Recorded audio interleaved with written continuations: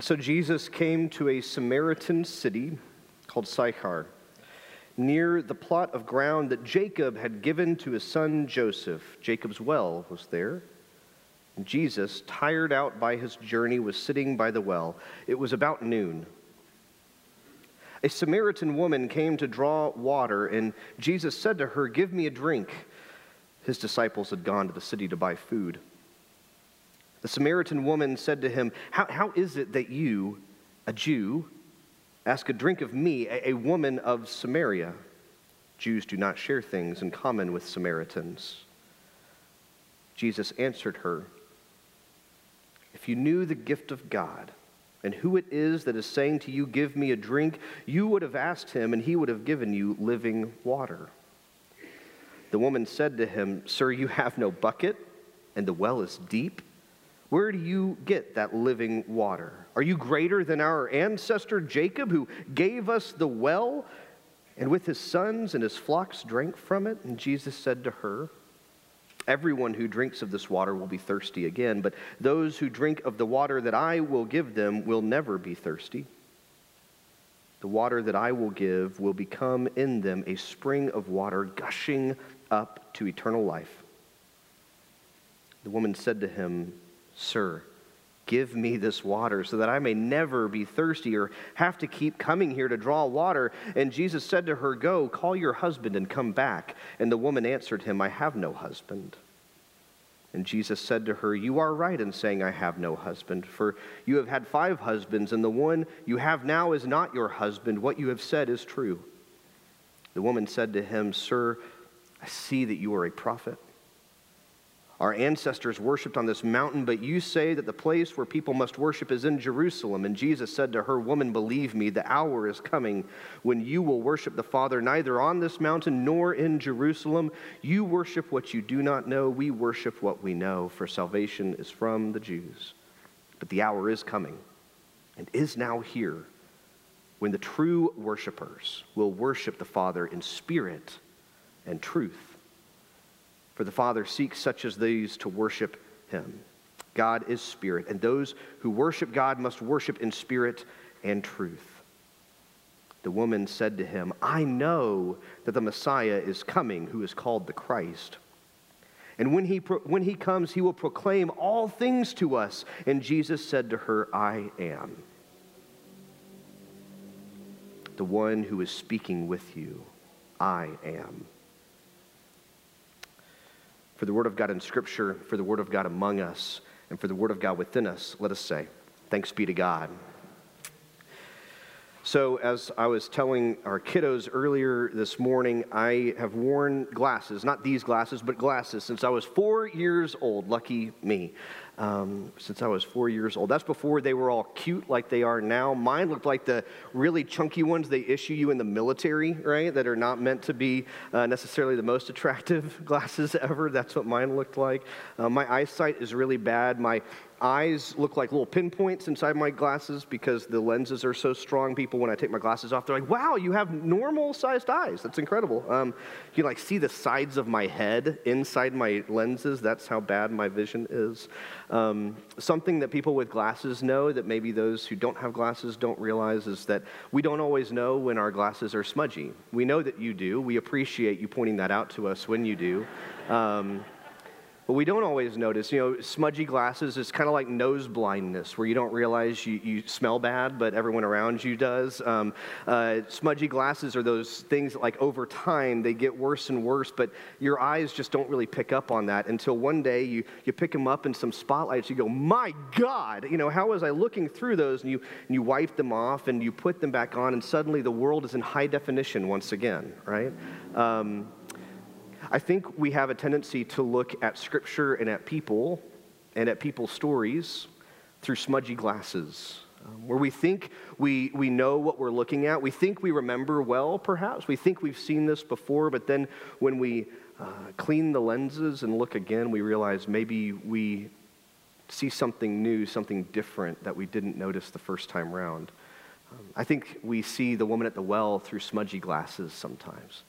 Because for a long time, the interpretation of the woman at the well was that this is a woman that Jesus called into repentance. This is, some old preachers would call her a harlot or a woman of the night, or you insert a word here, and they would say, and look, and Jesus is offering her this new life, this different life, and like that's not actually in the text if we look closer. And so I want us to clean our lenses off today as we talk about, for the next 2 weeks, we talk around subjects of mental health. The woman at the well, I think, has an incredibly helpful story for us if we're able to see it. But first, we have to clean our glasses off and see the story rightly.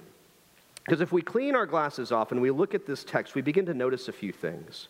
The first thing we might notice, and what we should always notice when reading any text of Scripture, is what comes before.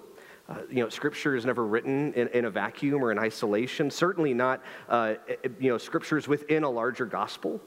This comes to us in John chapter 4, the Gospel of John chapter 4. And in chapter 3, John shows us two men. The first is named Nicodemus. He's this old Pharisee, which is like an old religious elite living in Jerusalem, the kind of guy who's supposed to have it all figured out. And Nicodemus is visiting Jesus in the middle of the night. He's scared that anyone might find out that he is going to learn from this young upstart rabbi rebel. He goes and he listens to Jesus, but he's kind of confused and perplexed by what he's saying. And just as quickly as he enters in the middle of the night, he stealthily leaves as well. And we're not really sure what to make of Nicodemus. And then John talks to us about John the Baptist, different John. John the Baptist was that figure that sort of proclaimed the coming of Christ. Here he comes. Here comes the Messiah that we've been waiting for. His name is Jesus. And in chapter 3, we hear John's final testimony, that voice in the wilderness crying out one last time, here he is. And so we've got this like cliffhanger of this old religious man who we're not sure if he got it or not. And then we get the last word from John the Baptist, and we see Jesus is on the scene, and then enters in the woman at the well. Remember that. We'll come back to it. The next thing that we might notice as we clean off our lenses and look at this story is that Jesus does not, in fact, condemn her for any sort of illicit life. Nothing about that is mentioned. It is mentioned that she has had 5 husbands. We'll come back to that as well. But it's very common for Jesus to encounter people and to call them into right relationship with God, to call them into account, to even offer a harsh critique at times and to offer forgiveness in response to repentance. None of that takes place with the woman at the well. Why do we read that into her story, I wonder? As we continue to clean off our glasses, we notice maybe more about the woman's story. We notice that she's coming at noon that day. And maybe you've heard a sermon on this text before, maybe you haven't. But, it's commonly understood that noon would not be the common time that people would go to a well. I don't know if you're familiar with the Middle East. It gets hot. And so going to a well at noon would not be advantageous. You'd want to go early in the morning or later in the evening when it was cooler. That's when your friends would be there. Getting water out of a well is not exciting work, but it's made a little bit better when you're with friends, with community, and you're able to pass the time together. That's when everyone would have been at the well. But Jesus is there at high noon, and the woman is there, and it's like she's surprised to find anybody else present. Again, some people will read into her story and say, aha, see, there, that's why we know that she was someone on the outs of her community. That must have meant that she was up to no good. Or maybe we can simply take the text for what it says and that, yeah, she was disconnected from her community. She was at the well at noon. She was alone. Maybe she intended to be alone, but we're not entirely sure why. Again, why do we read so much into her text? As we clean off our lenses, we might notice that the setting for this story is Jacob's well. And Jacob's well is a famous place, especially in the Hebrew tradition. It is where Jacob and Rachel met, Jacob's favorite wife, Rachel. We're not going to get into why he had a favorite wife. Yeah, that implies plurality. Yeah, that's a different sermon. It's where he met his favorite wife, Rachel. It was something of the meet cute spot in his story. And so this is a place where coming together and covenanting and relationships building and growing, that's what this space is known for. And then we might notice that this takes place in Samaria. And John is helpful enough to let us know because he was writing to people that may not have been keenly aware of neighboring relationships back then. But he's clear to tell us Samaritans and Jews do not get along. And for some reason, Jesus is going through Samaria as he journeys throughout Israel. And so there's this little thread that's thrown in there of maybe this is about more than just one person and Jesus. So as we lay all those threads down and we see more clearly this text, then I want us to also begin to rub our glasses off and see one another more clearly by understanding the woman's story even better.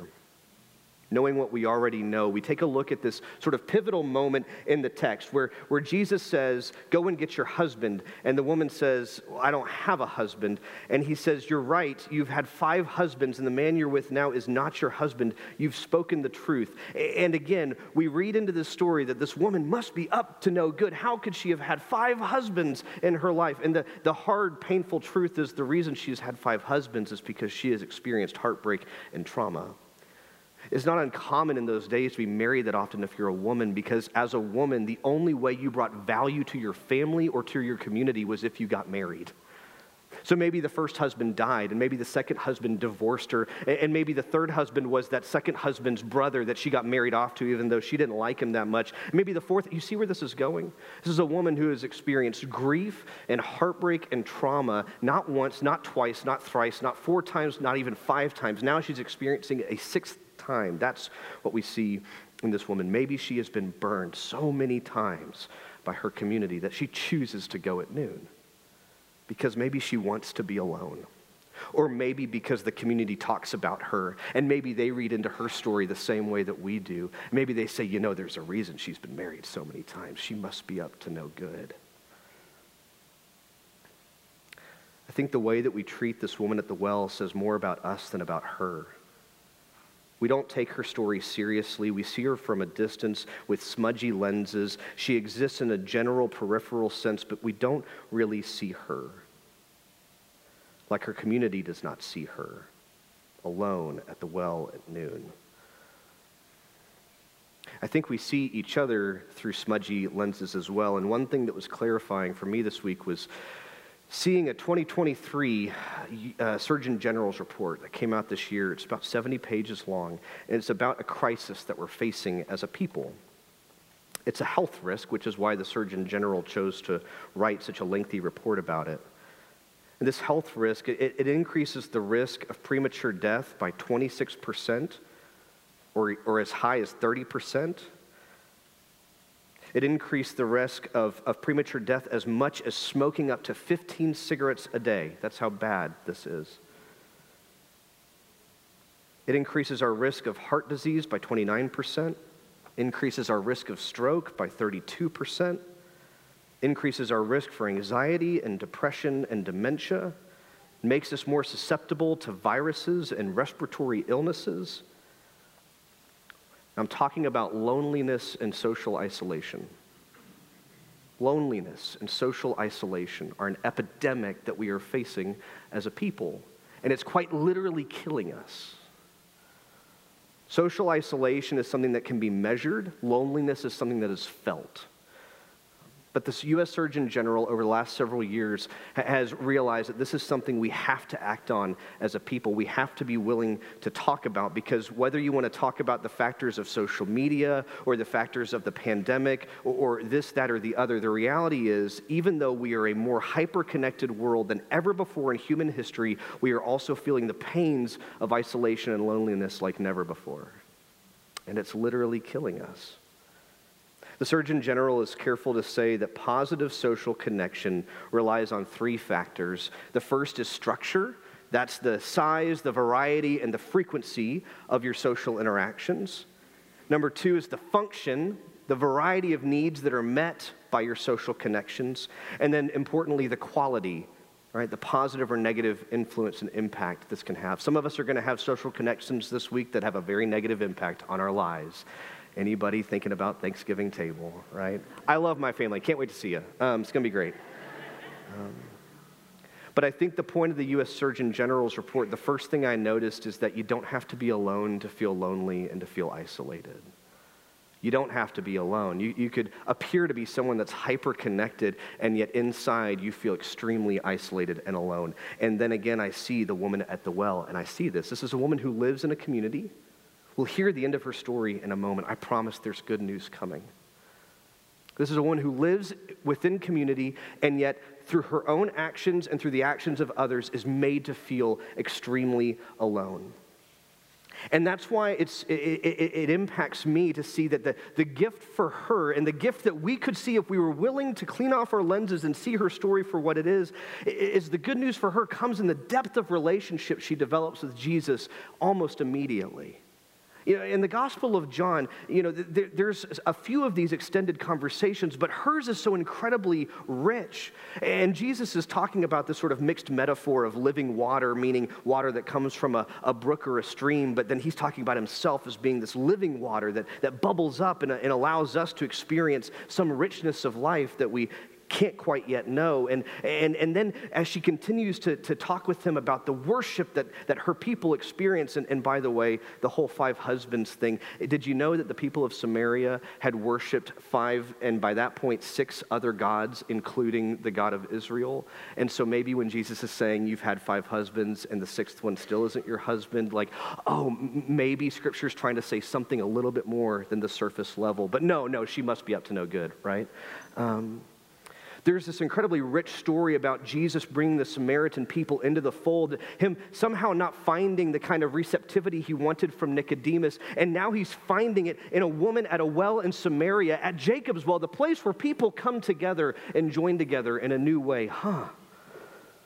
And then by the end, she is able to hear him reveal to her that he's not simply a rabbi or simply a prophet, but he uses the ancient Hebrew words of I am, the words that God spoke to Moses through the burning bush, the words that anyone in Israel or Samaria would immediately know, okay, this must be the real deal.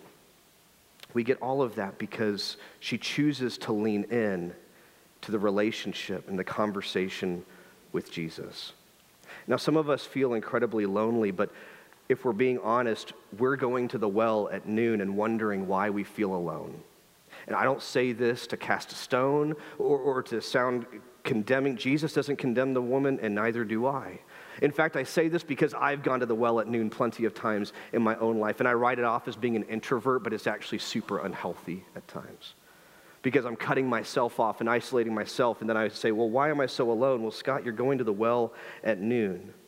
I know what that feels like, and the responsibility for addressing social isolation and loneliness, it runs 2 ways. First, as a church, we have to ask the hard questions of ourselves. How are we creating spaces for people to be received, to be seen, to be loved for who they are? Who they are. And the good news is, my friends, I think that you do this very well, remarkably well, as the people called AUMC. I think we have all sorts of ways that folks can connect in this space, even though we're imperfect. I see it in the hospitality of existing groups. I was with the Quest Sunday School class this morning. We talked about Jonah. Quest is a Sunday school class that's been around since 1980. Did I get that right? 1980? I got it right. Pam's a founding member. And I don't know if you know this, but Sunday school classes, after a few years, are supposed to become super inward focused and super dismissive of new people. Did you know this? People in my line of work, we know this. In fact, we're trained in this. You're supposed to sort of always be planning new things because, that old Sunday school class, they can't possibly have new people. There was a new person in the class this morning. They sat right in the middle of the whole group. Someone said, that's your chair right there. Come on in. Let's get to know each other. This is a class that after 43 years is still regularly receiving new people into its mix. And I know it's not the only one. In fact, I don't know of a single class that we have here that feels closed off in the way that we're supposed to. You're really bad at being normal church people. I see this church creating new groups. I heard about there's a group of working moms that have begun to get together and to share life in that way that they can uniquely see and walk with one another because of that shared lived experience. I see it in the care ministry that ensures that people feel noticed and actually visited, like physically seen. When you are recovering from surgery and you are stuck at home and you're someone like me who getting up and getting out is so important for mental health and you can't do that, it's so critical that the church is then able to extend its doors into your living room And I'm grateful for the ways that I see us showing up for folks in the community of faith through meal trains, through home visits, through those simple ways of saying, we see you, we notice you when you're here, we notice you when you're not here. But then, frankly, as individuals, my friends, here's the hard thing. The hard truth that I have to constantly wrestle with. As individuals, we have to be willing to risk connection. Sometimes, quite frankly, it's much easier to go to the well at noon, but we have to be willing to risk connection. It's responding to the invite even though the social anxiety is kicking in. It's getting up and getting out, as my therapist likes to tell me. It's trusting that the living water that Jesus is offering is found so often in those living relationships and then seeking those out. And so the last way we need to clean our lenses off is cleaning our lenses off in the way that we see ourselves. Because the story that John tells us about this woman at the well, it's not over yet. Isolation can lead us to tell stories about ourselves that simply are not true, like the story we may have told ourselves about this woman at the well. So let's finish her story this morning, shall we? Let's see what John has to say.